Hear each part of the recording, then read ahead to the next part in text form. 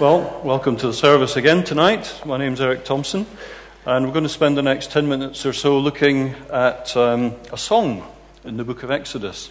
It's unusual to look at songs, but this is a song of celebration. Usually these days, if we hear songs outside of the church, it's often is not a drunken roar celebrating the roar of the win of a football team or a rugby team or something like that.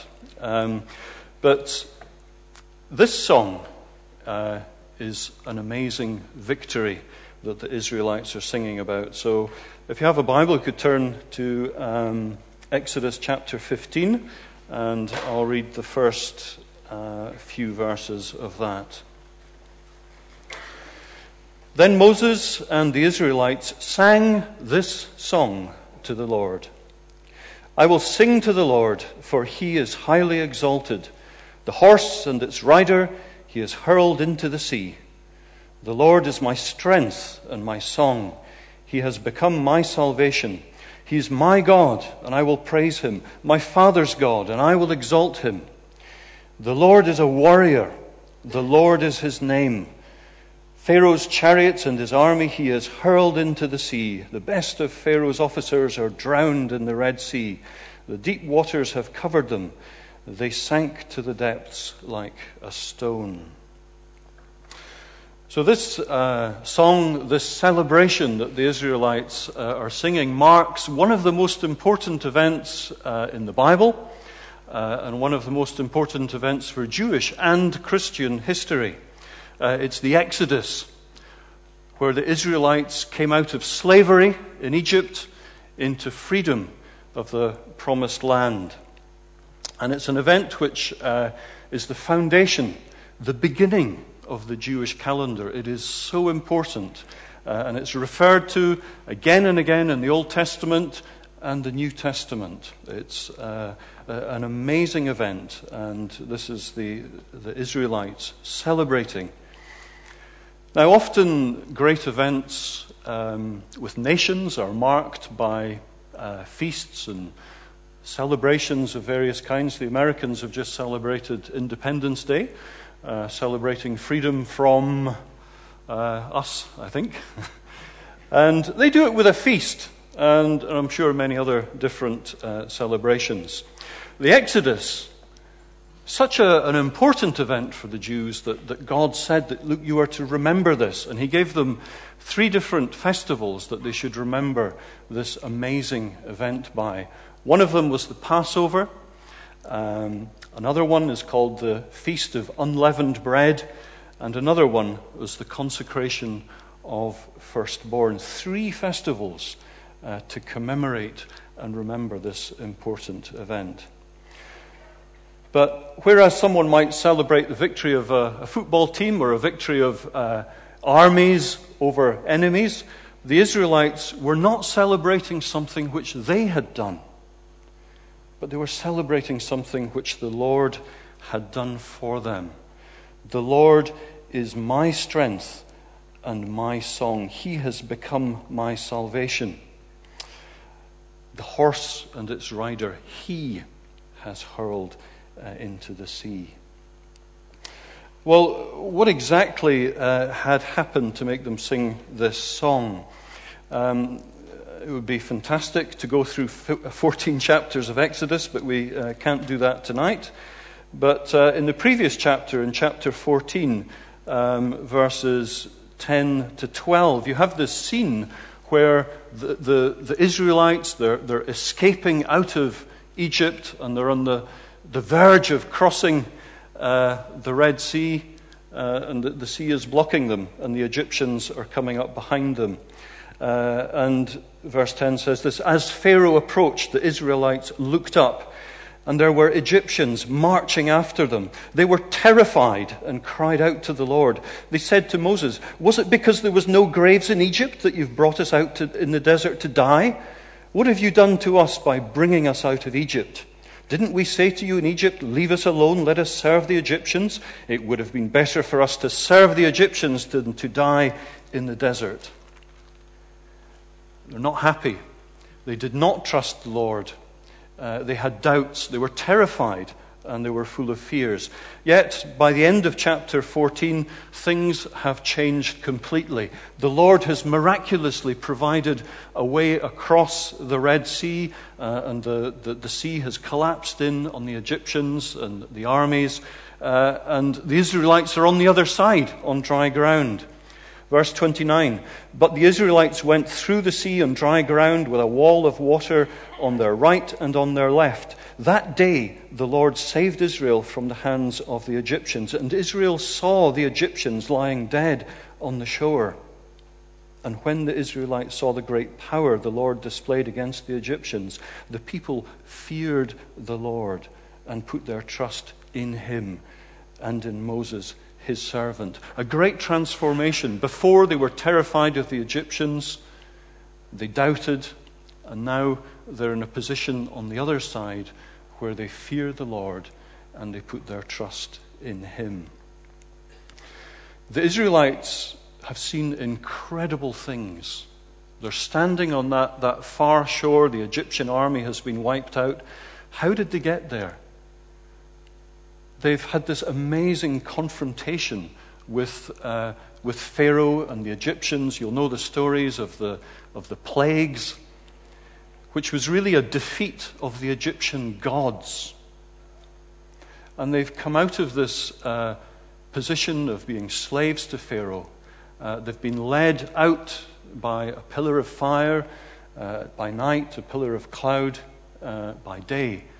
They have seen truly amazing and awesome things. And that brings them to sing this song, "The Lord is my strength and my song." They were celebrating freedom from slavery, social and economic slavery. They were worked hard, mercilessly, for nothing. Pharaoh killed their firstborn because he was worried about their increasing numbers. They were made to work ever harder with less and less materials to work from. They were not allowed the freedom of religious worship. They were in spiritual slavery. And they wanted to be free to worship the Lord. They were redeemed by the Lord. It wasn't just a change of address for the Israelites from a horrible place into a pleasant place. God actually freed them from judgment. The Lord redeemed them, because when the angel of death and the final plague against the Egyptians passed over houses, instead of the firstborn of the house dying, a lamb had died in place of the firstborn. And so this story of the Exodus, it was a deliverance in all sorts of ways, but it was also redemption, where there was a substitution, where an animal died in place of a person. A tremendous event, but chapter 15, the Israelites are singing this song, which is just a wonderful song of praise. But if you look on even to the end of chapter 15, they get a little bit into the desert and they start complaining, grumbling against Moses, saying, "Well, what are we to drink in this place?" And a little later on, they reach another place and they start grumbling again because there's nothing to eat. God provides them amazingly with food to eat, but they don't trust in his instructions, and things go wrong for them again. They come to another place and they start quarreling with Moses about water yet again. And so the stories goes on. You would have thought, after such an amazing story of salvation, that the Israelites would have learned to trust in the Lord. And we quickly forget what the Lord has done for us. Are you someone that has forgotten what the Lord has done for you? Are you someone who, like the Israelites, you've experienced great blessing in your life at one time, but now your life is full of grumbles? Are you unhappy with your situation? With your work, with your social life, with your family life? Are you grumbling about the way that things are run in the church? Does every minutiae of church life upset you and you wish it were other? Are you grumbling against the Lord with what He's given you? Are you failing to trust in the Lord for what lies ahead for you, for your future? Are you unhappy with your lot? Are you quick to disbelieve when things get difficult? And I think, like the Israelites, we need to remember what the Lord has done and need to remember that the Lord is our strength. Let's not put the Lord and His salvation in past tense. It's the Lord has saved you and is continuing to save you. The Lord wasn't strong one day and weak the next. The Lord is my strength now and for the future.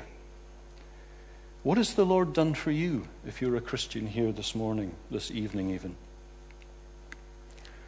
The Lord has delivered you socially and economically. Whatever difficulties you may have, you are in a completely different situation now.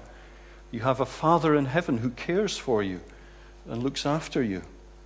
God has broken the power of sin over you. Sin is no longer your master.